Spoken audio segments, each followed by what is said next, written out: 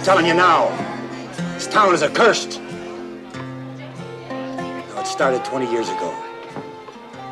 It was the night of the Valentine's Day dance at the Union Hall. The biggest event of the year. It had been a tradition for over 100 years.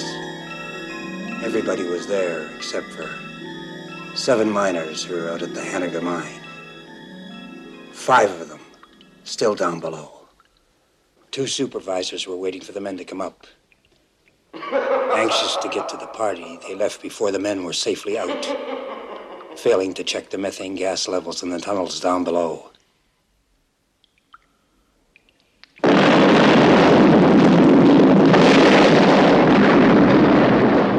5 men were buried alive as the town continued its party. For 6 weeks, we dug round the clock to try to save them. After we broke through, 1 man was found alive. I was the one who found.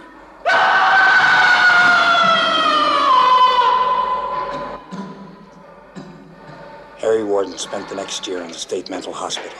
Exactly 1 year later, on Valentine's Day, he came back to town. He killed the 2 supervisors who had left their posts the year before.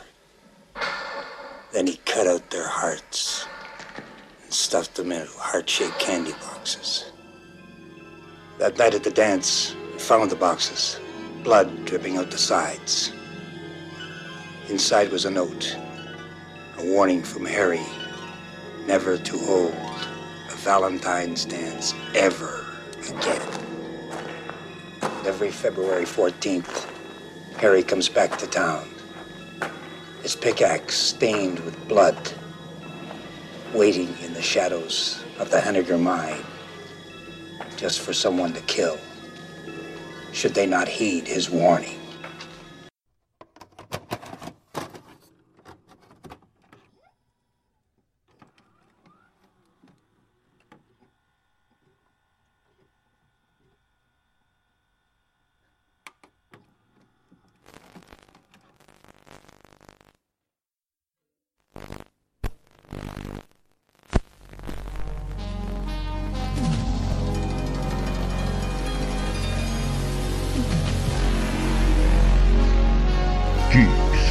Of the industry.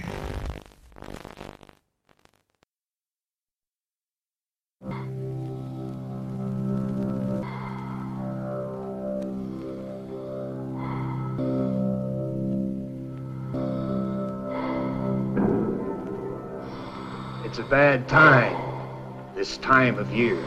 How many times is he gonna tell this story? Oh, let him tell it. I love fairy tales. This ain't no fairy tale, little girl. If you don't take it seriously, you're a fool!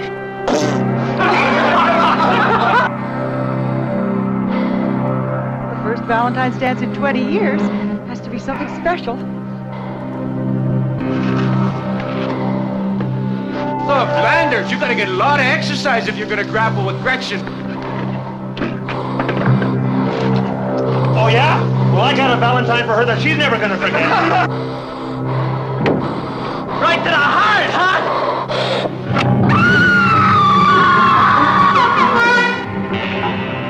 In this town on Valentine's Day, everybody loses their heart. Roses are red, violets are blue. One is dead, and so are you. It can't be happening again. No! It can't be happening again. What's going on over in Valentine Bluffs? It looks like Harry Warden's back in town. It happened once. It happened twice. Cancel the dance or it'll happen twice.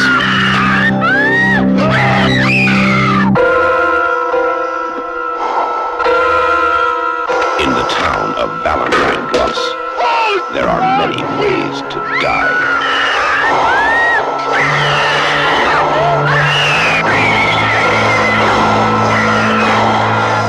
Take your pick. My Bloody Valentine.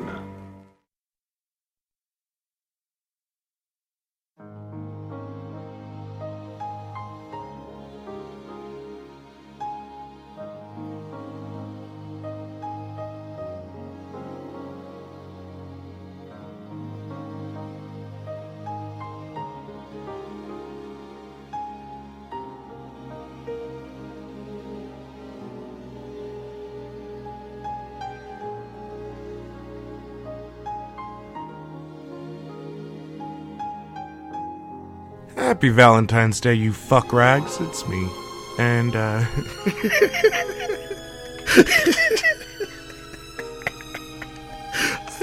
should probably cut that out, but I'm leaving it in. Anyway, I've got this Rob Zombie 2-part special that I'm doing, but it's Valentine's Day, and it's kind of the only time that I can talk about this movie.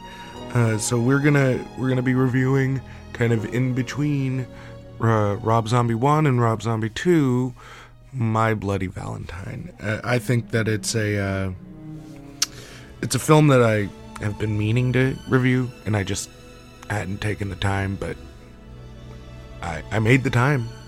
And it's, to me, it's cliche. Like, it's so passé to fucking do, like, oh, you gotta do Christmas movies during Christmas and Halloween movies during Halloween, and I'm guilty of that shit. I mean, we all are.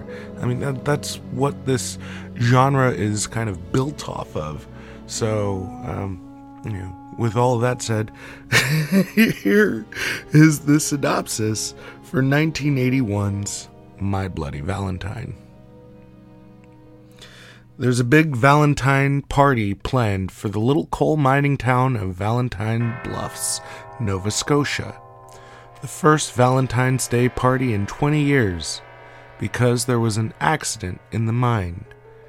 And the accident happened because the men responsible for the security was at the party. The sole surviving miner, named Harry Warden, later killed them and told the town never to arrange a Valentine's Day party again. The party begins, and so does the killing. And that was by Krister Walfridson.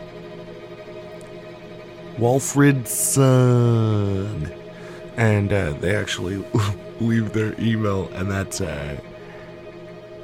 Kato at df.ith.se. Kato, C-A-T-O. So, thank you, weird named guy. Or girl. I don't know if Krister's a guy or a girl name. Krister. My fucking name is Krister.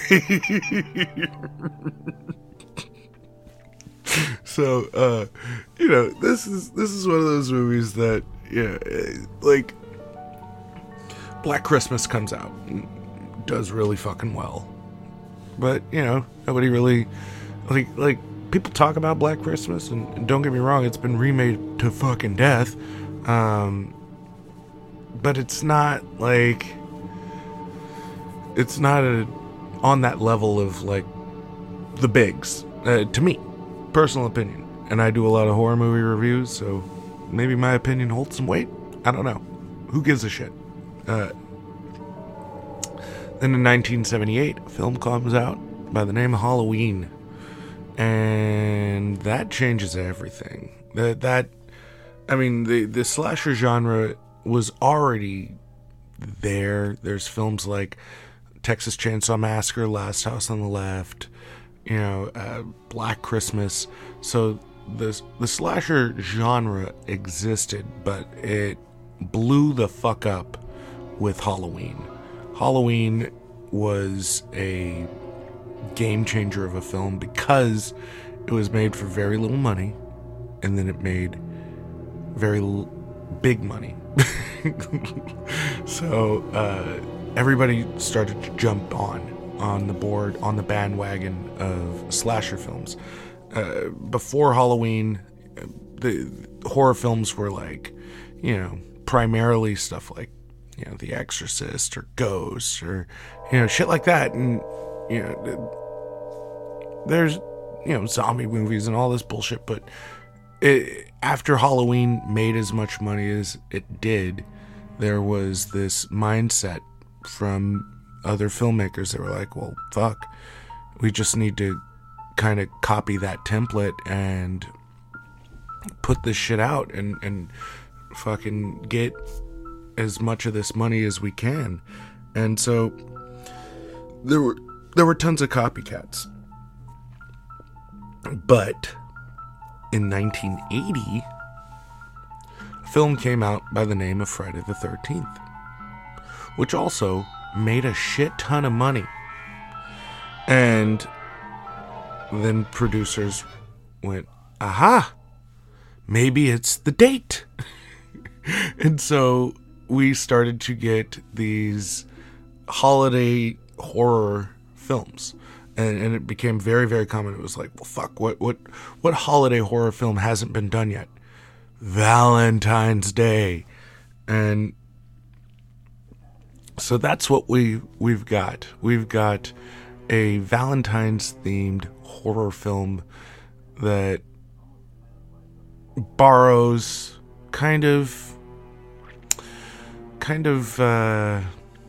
unabashedly borrows from Halloween. It's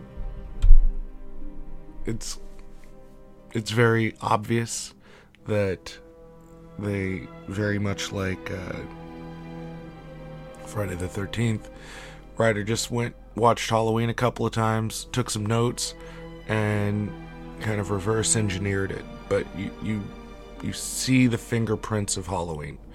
And this is a Paramount Pictures film, which means that, Paramount, they're the ones that did Friday the 13th.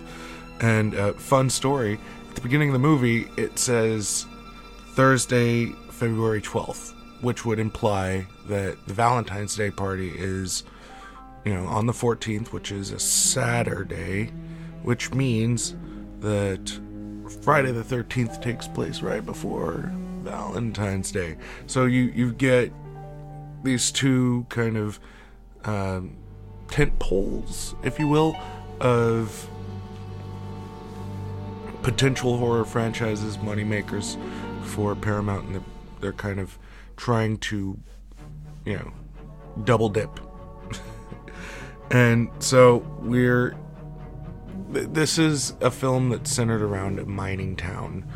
And again, the fucking, like, when I heard the name of the town was Valentine's Bluff, I was just like, fuck you. Fuck you. Like, that's the hackiest hack writer fucking line or writing ever to me personally. But the story is focused around TJ. TJ is the toughest guy you'll ever meet, wearing a neckerchief, who tried to make it out in California and had to come back with his tail tucked between his legs. He left behind all of his friends and his family and his girlfriend, and while he was away, his buddy Axel, he was like, "Oh, TJ, you leaving, man? I'm gonna miss you. You taking your girlfriend with you? Oh, you're not? Oh, well, it'd be a damn shame if somebody were to..." Because immediately after he leaves, he's making the play for that Strange, the Strange of Sarah. And TJ coming back into town creates this fucking love triangle, conveniently timed with Valentine's Day, which is, Valentine's Day is the time of year where you're trying to trip over yourself to get some butt. like there's gonna be so many people that are just gonna be sore in the vagina or the butthole or the mouth on February 15th. My balls are gonna be drained. I can't wait. Love this holiday. I got Valentine's Day and my birthday right around the same time. It's fucking the best. It's the best. Anyway. So Axel, being, the incumbent boyfriend, sees the former sitting boyfriend comes back into town and gets real fucking nervous because he knows in his heart of hearts that Sarah cares more about TJ than she does about Axel. So he becomes an irrational prick. Like, she she's with her friend and they're talking about it, and her friend asks her, like, you want them both, don't you? And she's like, I can't say, I can't decide, I've got so much dick option, I can't just choose one. Would it be weird if I let them both fucking rail me?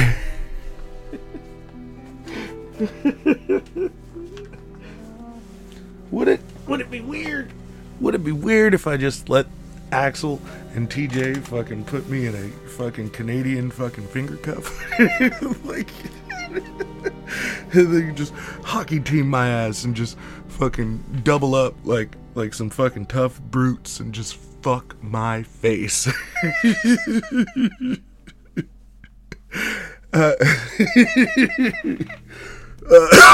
Shit.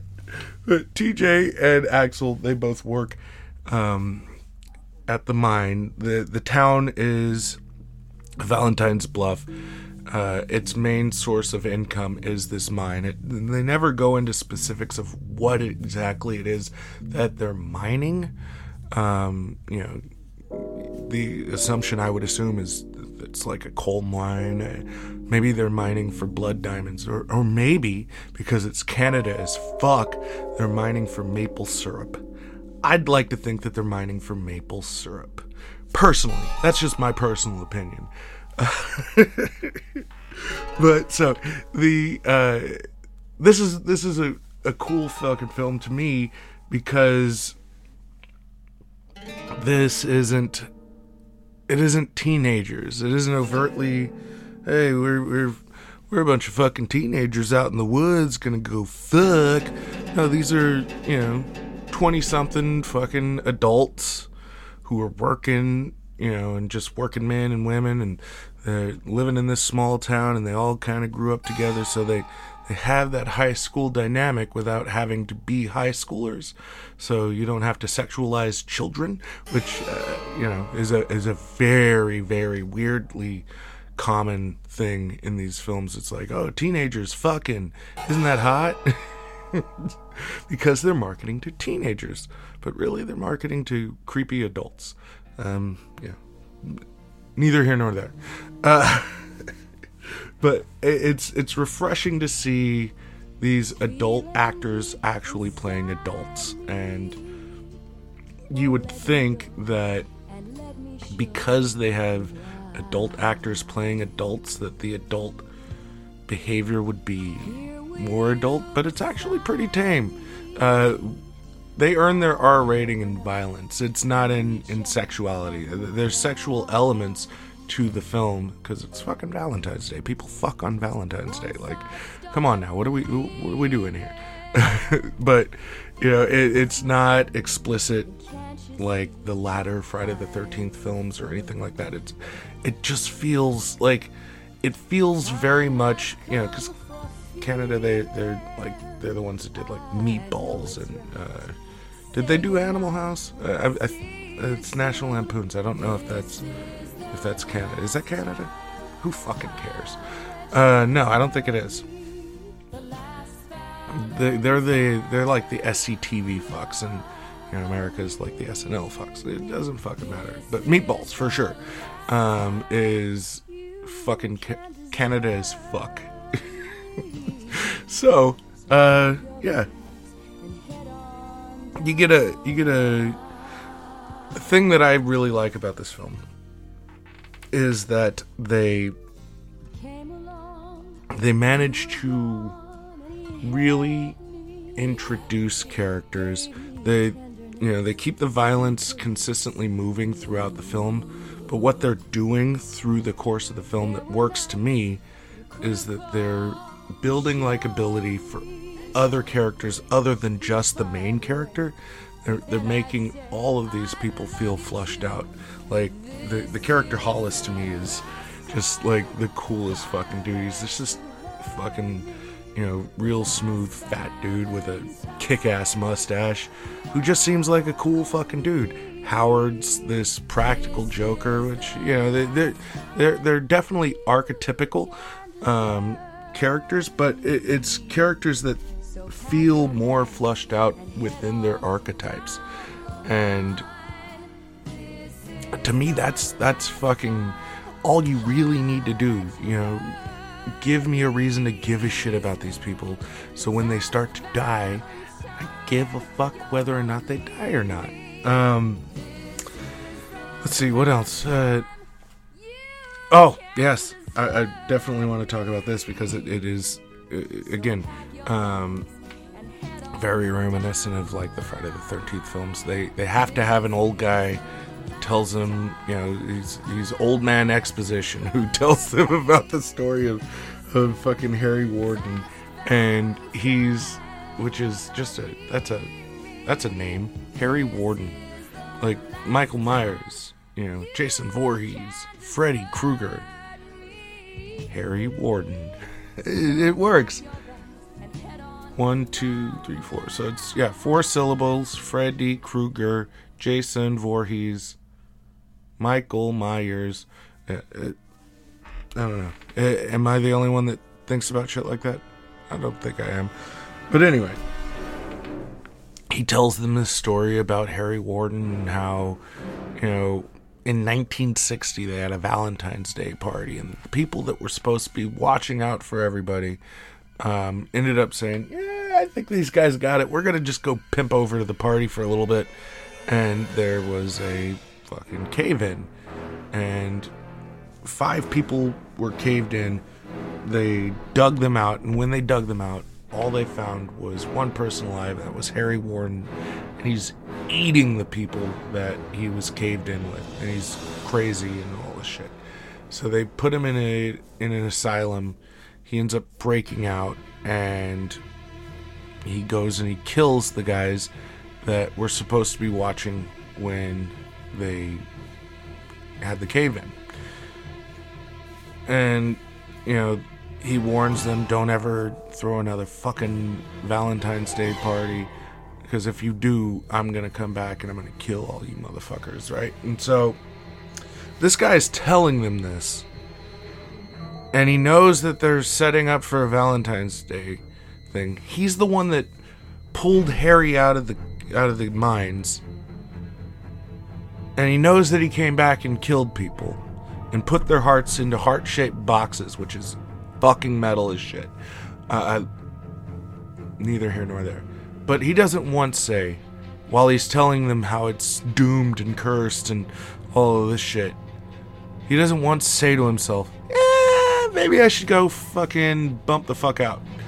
There's a guy that comes back and, I don't know, rips people's hearts out of their chests. I'm going to move a town over. I'm just going to move a town over. I saw a man eat another man here. And then that man came back and ripped hearts out. But the rent is so cheap. Like, what? Fucking what? So, this is the first time in 20 years that this town has had a Valentine's Day. And again, these aren't kids, they're 20-something fuckers, so they lived in the time, they were kids when this motherfucker came back and ripped hearts out. But they're just like, what, old man? I don't know about this legend. Oh, this isn't something that would be talked about in the town the whole time I fucking grew up. I mean, you gotta give some, like, you gotta just let some shit go in order to move on and get to that next place, because that's a big plot point to me. Like, these kids were alive when this shit happened, and they grew up in this town. They should be cognizant of who fucking Harry Warden is and not think that it's make pretend. I don't know. So in the beginning of the movie, inexplicably, Harry Warden, finger quotes, leads a lady into the mines to get his fuck on. because Harry Warden, who murdered people and ate people and ripped hearts out of chests, he is able to pull bitches, which should tell you, if you were alone this Valentine's Day, that you were really doing something wrong. Maybe hit some sit-ups, some push-ups, maybe improve your personality. You gotta do something, though, because you're gonna be jacking off on Valentine's Day. Like, get your game together, man. Like, we are living in a pandemic world. Fuck something, bruh.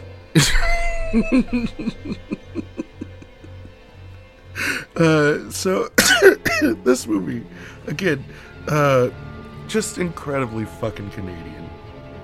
And Mabel is this elder lady who flirts with the sheriff.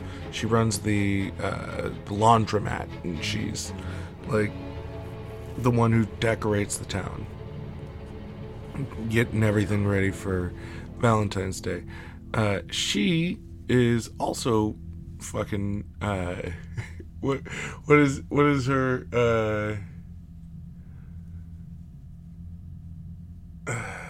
I don't know.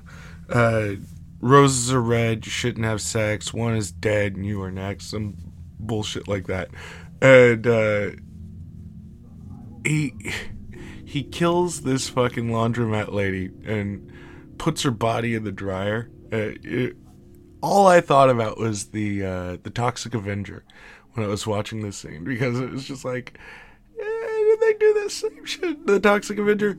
I think Toxic Avenger came out in '84, so they probably stole this, but it's effective as shit. And when I was a teenager, I lived in a city called Hayward, and the neighboring city or town, whatever,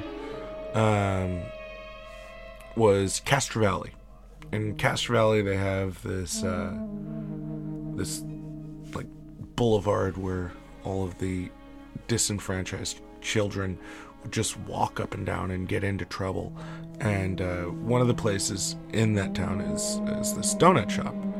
And I remember as a teenager, after I'd seen this film, I used to go to this fucking donut shop because it just reminded me of My Bloody Valentine. It reminded me of the town, the small town feel, especially during Valentine's, because they made it up, and it felt like a fucking time capsule. And that's what this town feels like. And the sheriff, he's being sent these heart-shaped boxes with warnings, with hearts inside of them. He's the one that finds Mabel in the fucking dryer. And it's just like, he just says, you know what, we're done. When they kill Mabel, he's like, party's canceled, pull all these fucking decorations down. Him and the mayor, they're just like, nah. So the kids, and I keep finger quoting kids because they're the youngsters of the town, but they're adults. The young adults of the town decide, well, we really wanted to have a party, so instead we're gonna just do the party at the mine, because TJ's dad is the one that owns the mine, and it's kind of his idea. Because again, the main story is this love triangle with TJ, Axel, and Sarah, and so he's trying to one up Axel, and Axel is just being a jealous prick, and Sarah's being conflicted, and they, she kisses TJ, and it's just like drama. So much drama. But so they decide to have the party, and that's where the film really picks up, is them doing the party inside of this fucking mine. And it's like, we're gonna really tempt fate. We're gonna have a fucking Valentine's Day party in the place where the fucking accident happened that drove this dude crazy and sent him on a murderous rampage. Because, you know, fucking why wouldn't you? And so, as the party's going on, the love triangle reaches a point of conflict where it blows up, and Axel and TJ get into a fight, and they both separate, and it's just like, you know, to alleviate the tension, they think, you know, we're already having a Valentine's Day party in the place where a cave-in happened. Why don't we, you know, I don't know, go down into the fucking mine? Because that makes sense. That seems like a smart thing to do, I guess.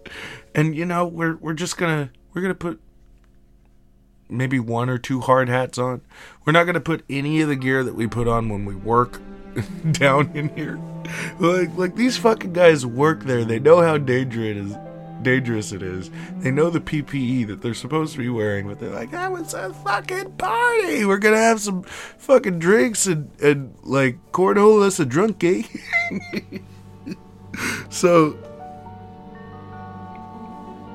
as all of this stuff is going on, they do something that I think is really interesting, because the main brunt of the cast, the people that you've been, you know, kind of focused on, all go down into the mine. The rest of the party is still kind of existing, and people are getting murdered, and they do something that I don't think is done very often in horror films, you know, because the idea is you limit the group, and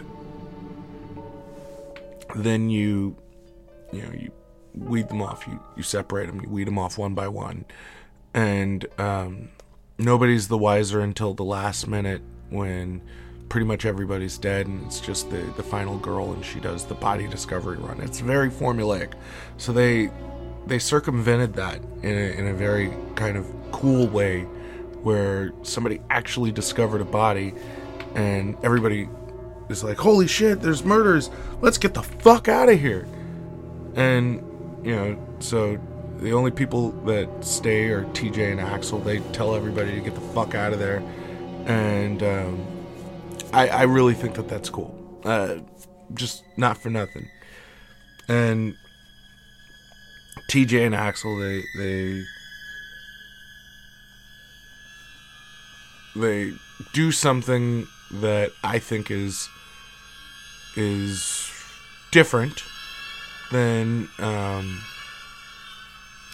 you know, they let their differences aside, I should say, and in the betterment for Sarah and Hollis and Howard and all the people that went down into the cave. They have to go save them, so they have to look past this fight that they just had for the betterment of everybody else. It's a very Canadian thing to do.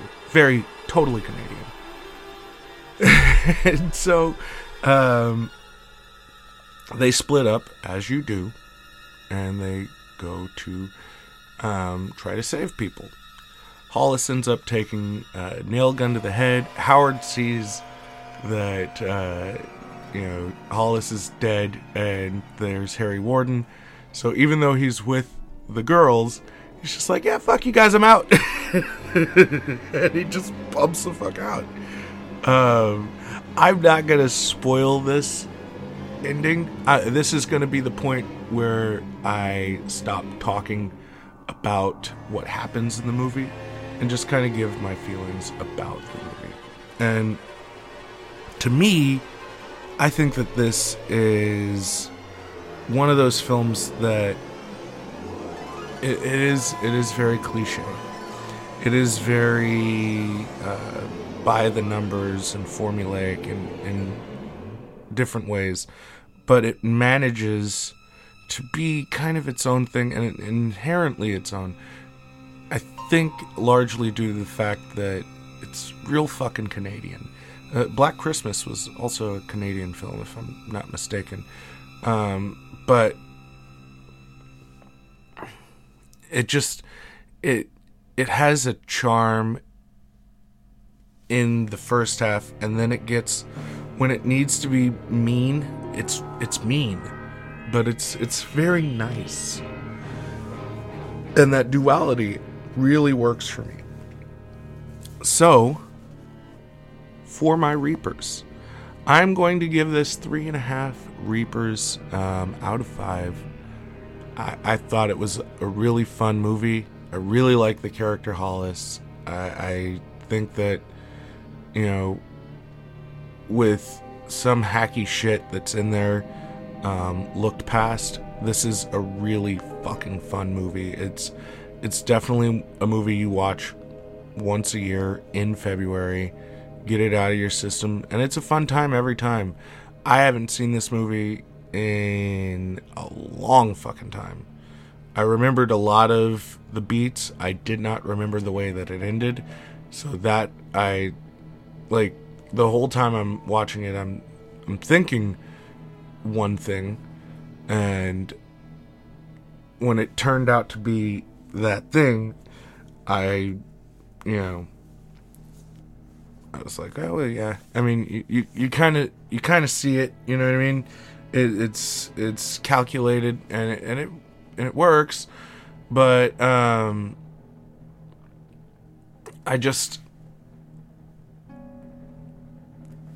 I saw it coming, even though I didn't remember it. I saw it coming watching it. I thought it might have gone the other way, and I thought that they did a good job of not letting you know, and yeah, the revelation I think is pretty good. This movie is as old as me. This movie was made the month and year I was born, or released the month and year I was born.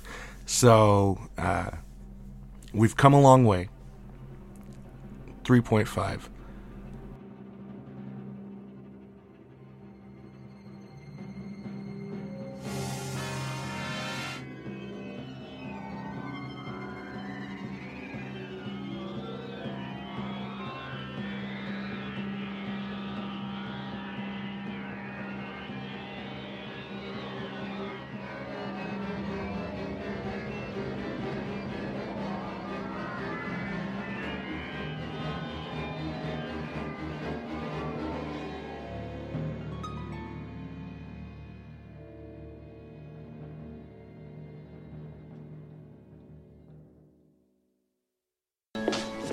Station QPID 940 on your radio dial. Countryside Cupid Country, Valentine Bluffs, where the heartland meets the There.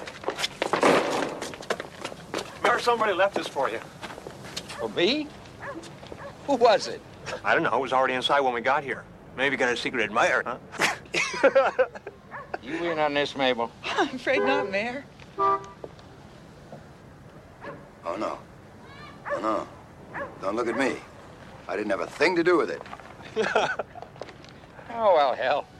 I've been looking for an excuse to get off this miserable diet Mrs. Hanniger has me on. Thanks, Howard. If there's one thing I like better than Christmas candy, it's Valentine's candy. Have some. Hey. Oh. Who said it? From the heart comes a warning filled with bloody good cheer.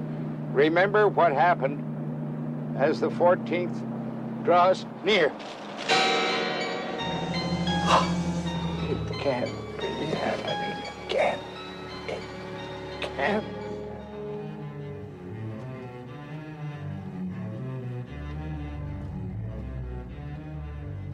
It's time for bonus cuts. That's right. Don't pull your dicks out yet. Don't get your Valentine's fuck on just quite yet. It is time for bonus cuts, and then we're gonna get out of here. So if you are ready to go for this ride, you're ready to get out and out. Let's just talk about like the making of kind of shit for a little bit, and then I'll send you on your way to go conquer or conquest or whatever C cookie you are good enough for. Anyway, we're gonna get right into it. Director George Mihalka, I'm not sure if I pronounced that right, Mihalka, on the strength of his earlier movie Pick Up Summer, was approached by Cinepix Productions, headed by Andre Link and John Dunning, with a 2-movie contract. Mihalka was asked to direct a horror slasher story presented to Dunning by Stephen Miller in mid-1980, and after Mihalka agreed, John Baird was brought in to write the screenplay. Producers Andre Link and John Dunning said that the film's origin came when they sought out to find a holiday which a slasher film had not been set on during a slasher flick boom. I was joking when I said that earlier, but it's true. Of the early 1980s, they settled on Valentine's Day. In order to keep that idea from being copied, they made the film's working title The Secret, though they had the release title in mind the whole time. And again, they completely had that idea going. The original title was The Secret, and the song at the end, the ballad at the end, it included a reference to The Secret. And the Ballad of Harry Warden is all about a secret, and the secret is not going to be revealed by this podcast.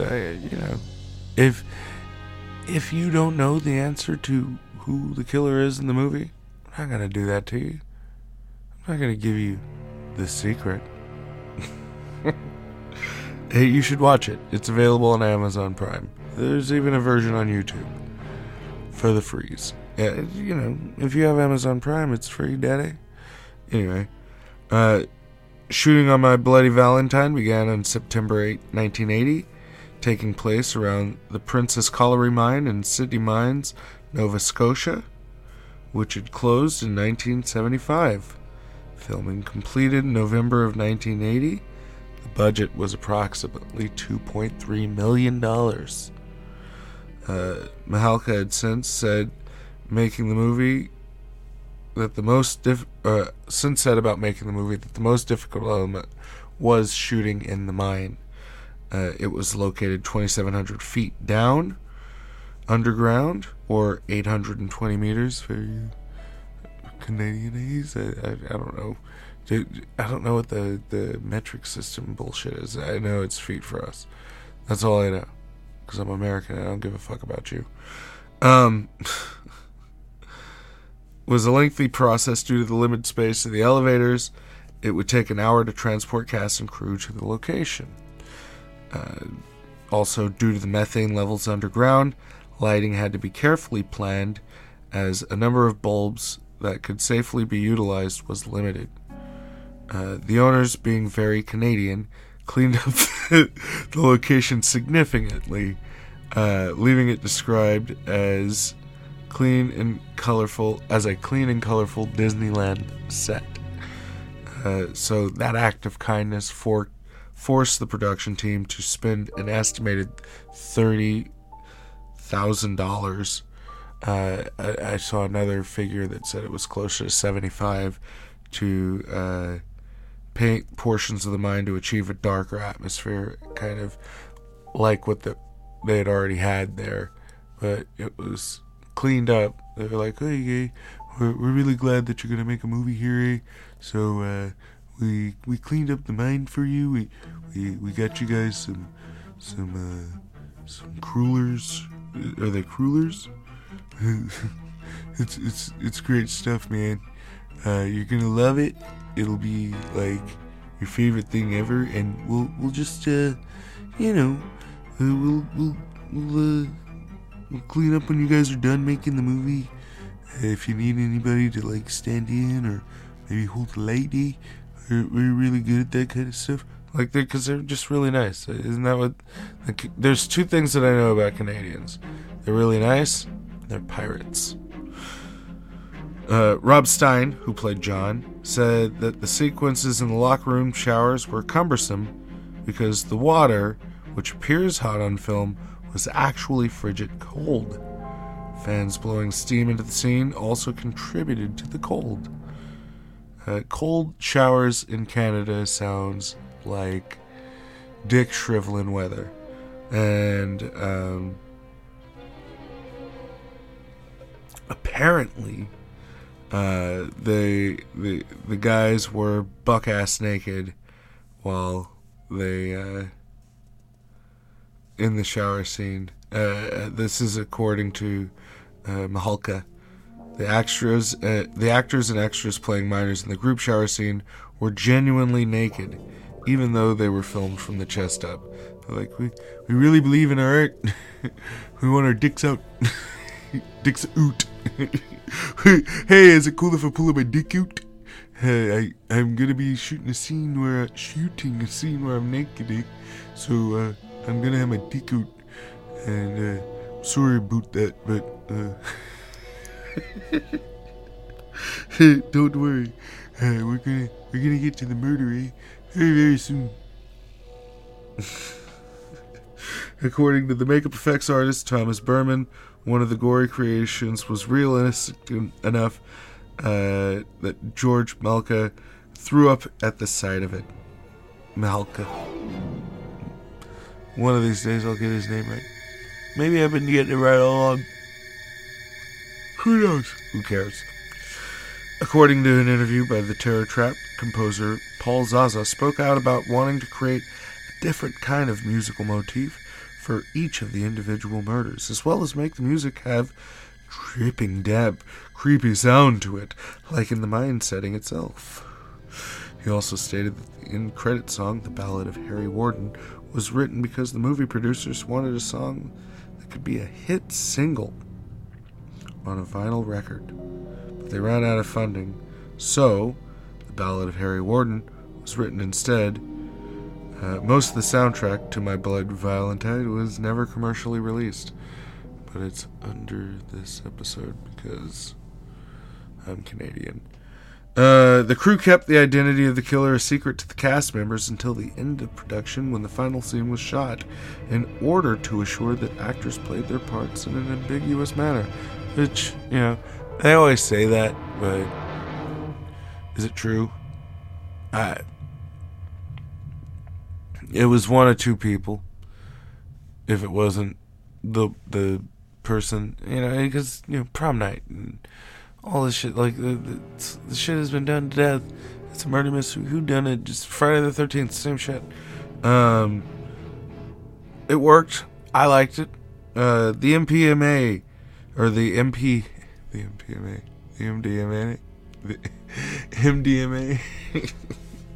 The MPAA cut more than 5 minutes out of the film before it came out, mostly because the movie was released shortly after John Lennon died, and there was a major outlash against violent movies, a backlash even. In 2009, a special edition of the film was released with most of the gory footage put back into the film. The only footage missing was an on-screen impalement of Michael and Harriet. And when John discovers Sylvia's corpse, there was originally supposed to be a shot of the water coming through Sylvia's, turning blood red, which was said to have deteriorated over the years. I've seen that scene. It's pretty fucking rad. All of the deleted gore sequences are on YouTube, and it, like, legit, I watched I reviewed the movie, and then I got high and I watched the deleted scenes because I knew I'd be talking about the deleted scenes, so I was like, oh, fuck it, let's watch them. They did some fucked up shit in those deleted scenes. Like, if they'd have kept all that shit in there, this movie would have been even fucking dope. There's one scene where the old man who's trying to, like, scare them, it's fucking doomed. He's like, you know, they're Ralph in this movie. He goes to set up this scare, and you know, obviously that it goes the way it goes. But they do this scene where the pitchfork goes under the jaw and into the, like, out, the eyeball comes out and shit, and then the body's like dragged away. So fun story. Fun, maybe not for you, but it was definitely a fun story for me. I made a horror movie, and I used this movie kind of as a template. I didn't know that I was using it as a template until I thought about it. I was like, holy shit, I'm basically just doing My Bloody Valentine. Like, I was a fun story. I was the killer, and you know, it was like nobody knew who did it. And I not only did I steal from My Bloody Valentine, but I also stole from Friday the 13th Part 7, when the doctor fucking holds the mom up in front of Jason, and, you know, she gets hacked up.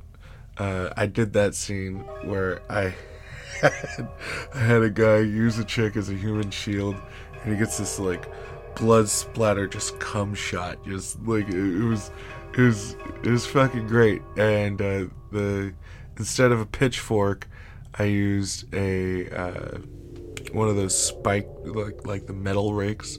It was like, you know, they were sharp, and my future girlfriend, or future ex-girlfriend, was one of the, I had her play a lesbian, and there's like lesbian sex, like it was, you know, it was a slasher film. It was an amalgam of, you know, all of this fucking slasher shit that I saw.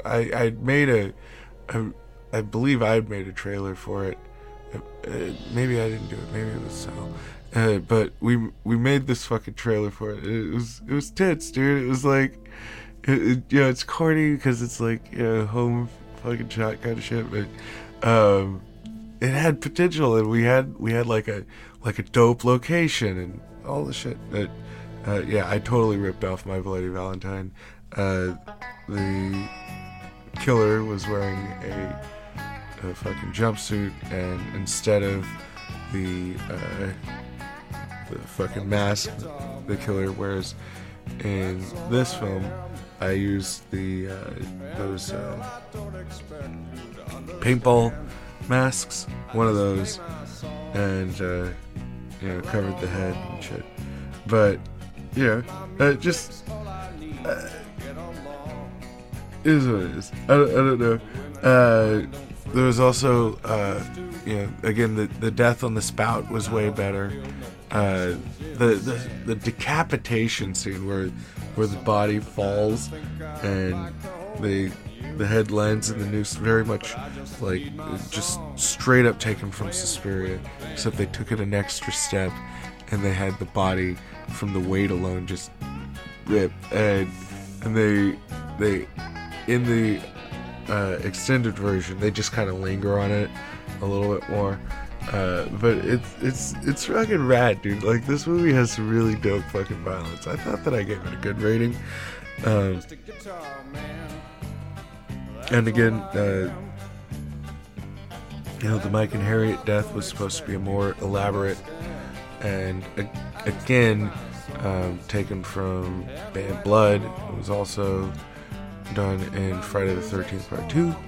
So, you know, the horror filmmakers were stealing from Italy big time in the 80s. My Bloody Valentine was distributed by Paramount Pictures in the United States February 11th, 1981, and in Canada February 13th, 1981.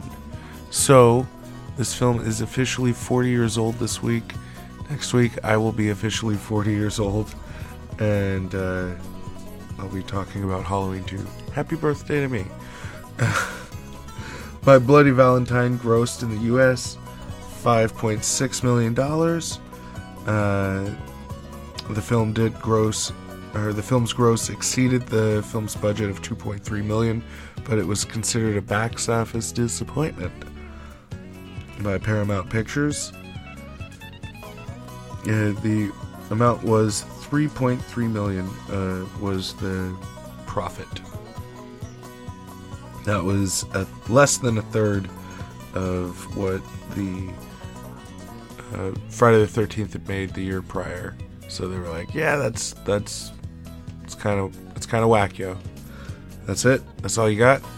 Mihalka approached Paramount in 2001 with a synopsis for a sequel, but because of the poor box office, they refused. And of course, it was remade. Maybe I'll eventually get around to doing it. Probably not. I might get around to doing it, like, if I just want to shit on something. And if you listen to the Rob Zombie episode, I shit on one of the 3 movies that I reviewed in the last episode. I'm not gonna say which one, but boop boop boop boop boop boop boop boop boop boop boop. Anyway, Tarantino has named My Bloody Valentine as his all-time favorite slasher movie. I know he watches a lot of movies, so I'm confused by that. It's a great fucking film. It's fun, but his favorite? He's a slave of right then in that moment. He was talking about the movie, so he was like, yeah, it's my favorite. That's what I would assume before that's his actual favorite. But now that all of the facts are gone, now it's my favorite part. This is the reviews that are released at the time of their release. So this one was released February 12th, 1981. Funnily enough, in between the American release and the Canadian release. And the beginning of the fucking film. So this release was done on Thursday. If our math is correct, that means Friday is Friday the 13th. Daddy, yeah! Sorry. I'm very tired. So this was written by Tom Buckley. And he says, My Bloody Valentine probably won't make you shiver with fright, but it's almost certain to make you squirm, first with irritation, and then with revulsion. Just when it seemed that quickie horror movies had touched bottom, this Canadian production, which opened yesterday at Low State and State 1 and other theaters, drops the level of shoddy exploitation another 2,000 feet or so. The measurement is quite literal, because most of it takes place in a mine. As the film begins, the village of Valentine Bluffs, corny still, overlooking the Atlantic Ocean in what looks like Newfoundland, is about to resume its old custom of having a St. Valentine's Day dance after a lapse of 20 years. Don't do it, warns the bartender at a local tavern. But if such wanderings were discouraged, where would the makers of horror pictures be? The ugliness of what follows, a murderer who cuts out the hearts of his numerous victims, plural, is intensified by the absence of the least vestige of talent on the part of anyone concerned with the film. Hollis is dope. Scarcely surprising, considering that none of the main people involved, George Mihalka, the director, John Beard, the writer, and the leads, Paul Kilman, Laurie Haler, and Neil Affleck, seem to have had significant professional experience. Yeah, they were good. I thought that they were solid actors. I thought it was solidly directed. I thought that the characters were enjoyable. Again, I'm getting in the way.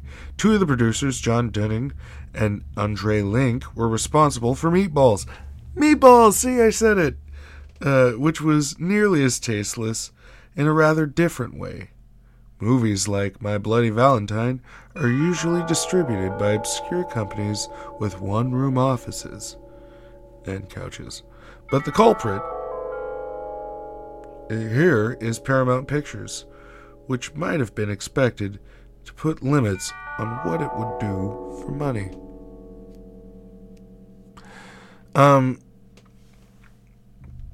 Just seems kind of prudy.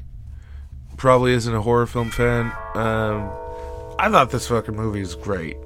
I sing its praises, but I think that one of the things that this movie does well is they manage to make you give a shit about the characters. And I know that's an obscene concept to think, oh, well, why should I care? They're just going to die. You should care because they're going to die. You should care when they die. So making the characters likable, which they did, and making characters unlikable, which they did, makes you have a vested interest in what happens to said characters. That is fucking storytelling 101. I don't understand why I say it all the time. If I don't give a shit about the characters, I usually don't give a shit when they die. It's a simple process. You do the right thing. You build your characters. You make people care. You make them funny. You make them charming. You make them conflicted. And they have something that they have to overcome. That's the process of storytelling. Why am I telling you this? Because it seems like it's a fucking lost art. And this, a movie from 1981, is not trying to be fucking the smartest guy in the room. It's not cynical. It's earnest. And it's just a straightforward horror film that has a twist that you may see coming, and if you don't, then you'll be like, oh, wow, I didn't see that coming. But it's good. It's a good journey. It's a fun journey with quality characters that, die in really cool fucking ways. You don't really need much more than that when you're watching a slasher movie. Anyway, that's going to do it for us. I hope that you guys have a very safe Valentine's Day. I hope that you wear condoms. I hope that you wear masks. I hope that you wear gloves, that you take each other's temperature before you drink each other's cum.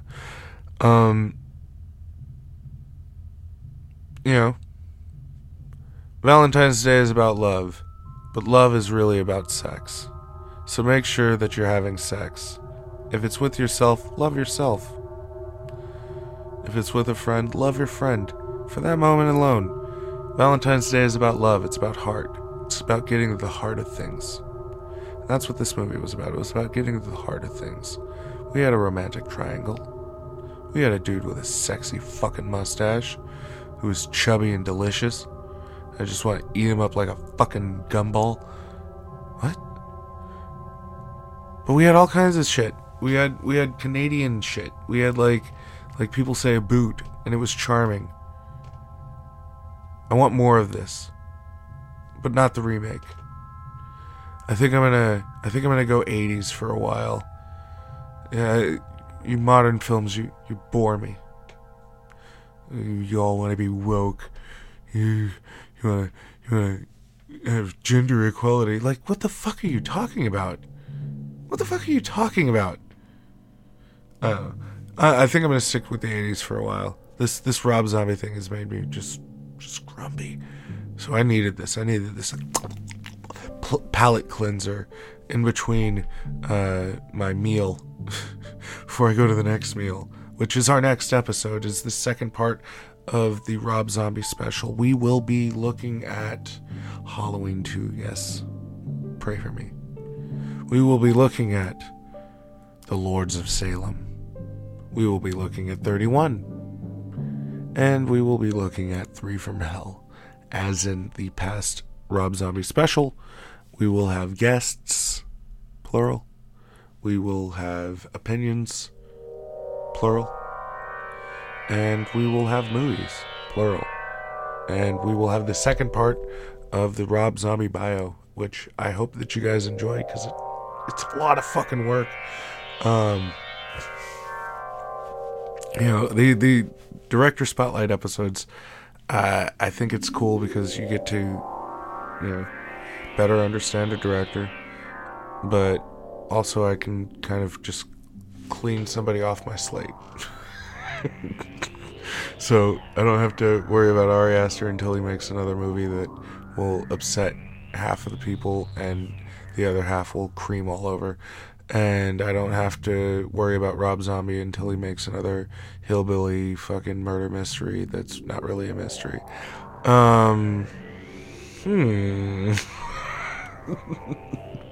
Podcasts that you should listen to. the Horror Haven podcast. I'll say it every day. I'll say it till I'm blue in the face. Horror Haven podcast. Dylan and Sarah, married couple. They're cute. They're charming. They're fun. Dylan's a smart guy. Sarah is just sharp as a tack. And together, they've made 2 children, and they make a horror podcast that I really think you should check out. It is in the stream. Their most recent episodes are in the stream. I know that they are working on a remake of The Thing review. I know that they released a review of High Tension. So you should definitely check those shows out. They're available in this stream. So when you see Horror Haven Podcast, give it a fucking listen. Other podcasts that aren't in the stream that I think you should fucking listen to are Beyond the Void. I really like that fucking show. I think that the production value on that show is top fucking notch. I think that Alex is very similar in terms of opinion with horror films. So, that validates me and my opinion. So I'm all about validating my opinion and living in an echo chamber. What? You gonna tell me that you're not? Anyway, Say You Love Satan, 80s Horror Podcast. They don't need my help. They do just fine. But if you've never heard of them, check them out. Civil Gore Podcast. I really enjoyed their show. Giallo of the Month Club. Really fucking terrifically made show. Like there's a lot of really well made, like enjoyable horror podcasts available. And there's this show. No, I hope that you enjoy this show. I hope that you enjoy the work that I've been doing lately. I hope that you're listening to Matinee. We've got another new episode of Matinee getting ready to come out. And after that episode, I'll have some information about Matinee. So, you should definitely, and if you're, one of those people that love Sid Haig, like I do, you'll be really interested in that information. I think maybe you're not. Maybe you're not into exploitation films. Anyway, I think I've said everything that I really feel like I need to say about this film. I think that I've told you to wear a condom. I'm not going to wear a condom. I'm married. I don't have to. That's the best part about being married. You could just come inside of the person just as much as you want. Just blow buckets of cum.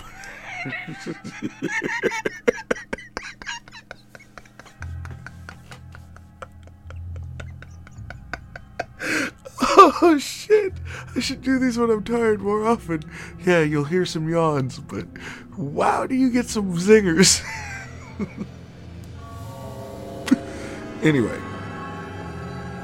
that is gonna do it for us, you guys. I hope that your Valentine's Day is going to be as enjoyable as mine. I'm gonna drop this first thing in the morning, so I make sure that I am available for loving all night long. God damn it. Oh, it's gonna be so funny when she gets her period. Anyway, for Canada and for myself, again, my name's Chucky. Throw Harry Ward in there as well. Harry Ballsack, whatever. Throw all the Harrys in there. I'm just wild about Harry Ballsack.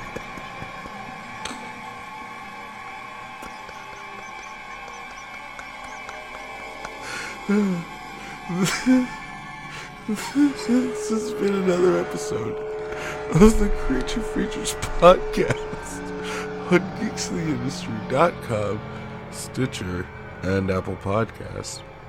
Happy Valentine's Day, and listen with someone you trust.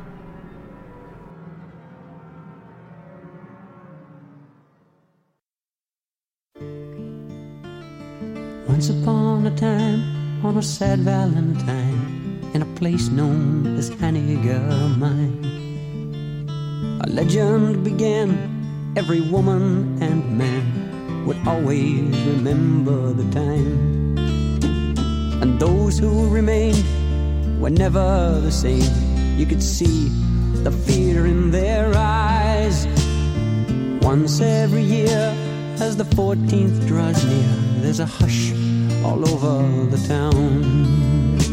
Or the legend they say on a Valentine's Day is a curse that'll live on and on, and no one will know as the years come and go of the horror from long time ago.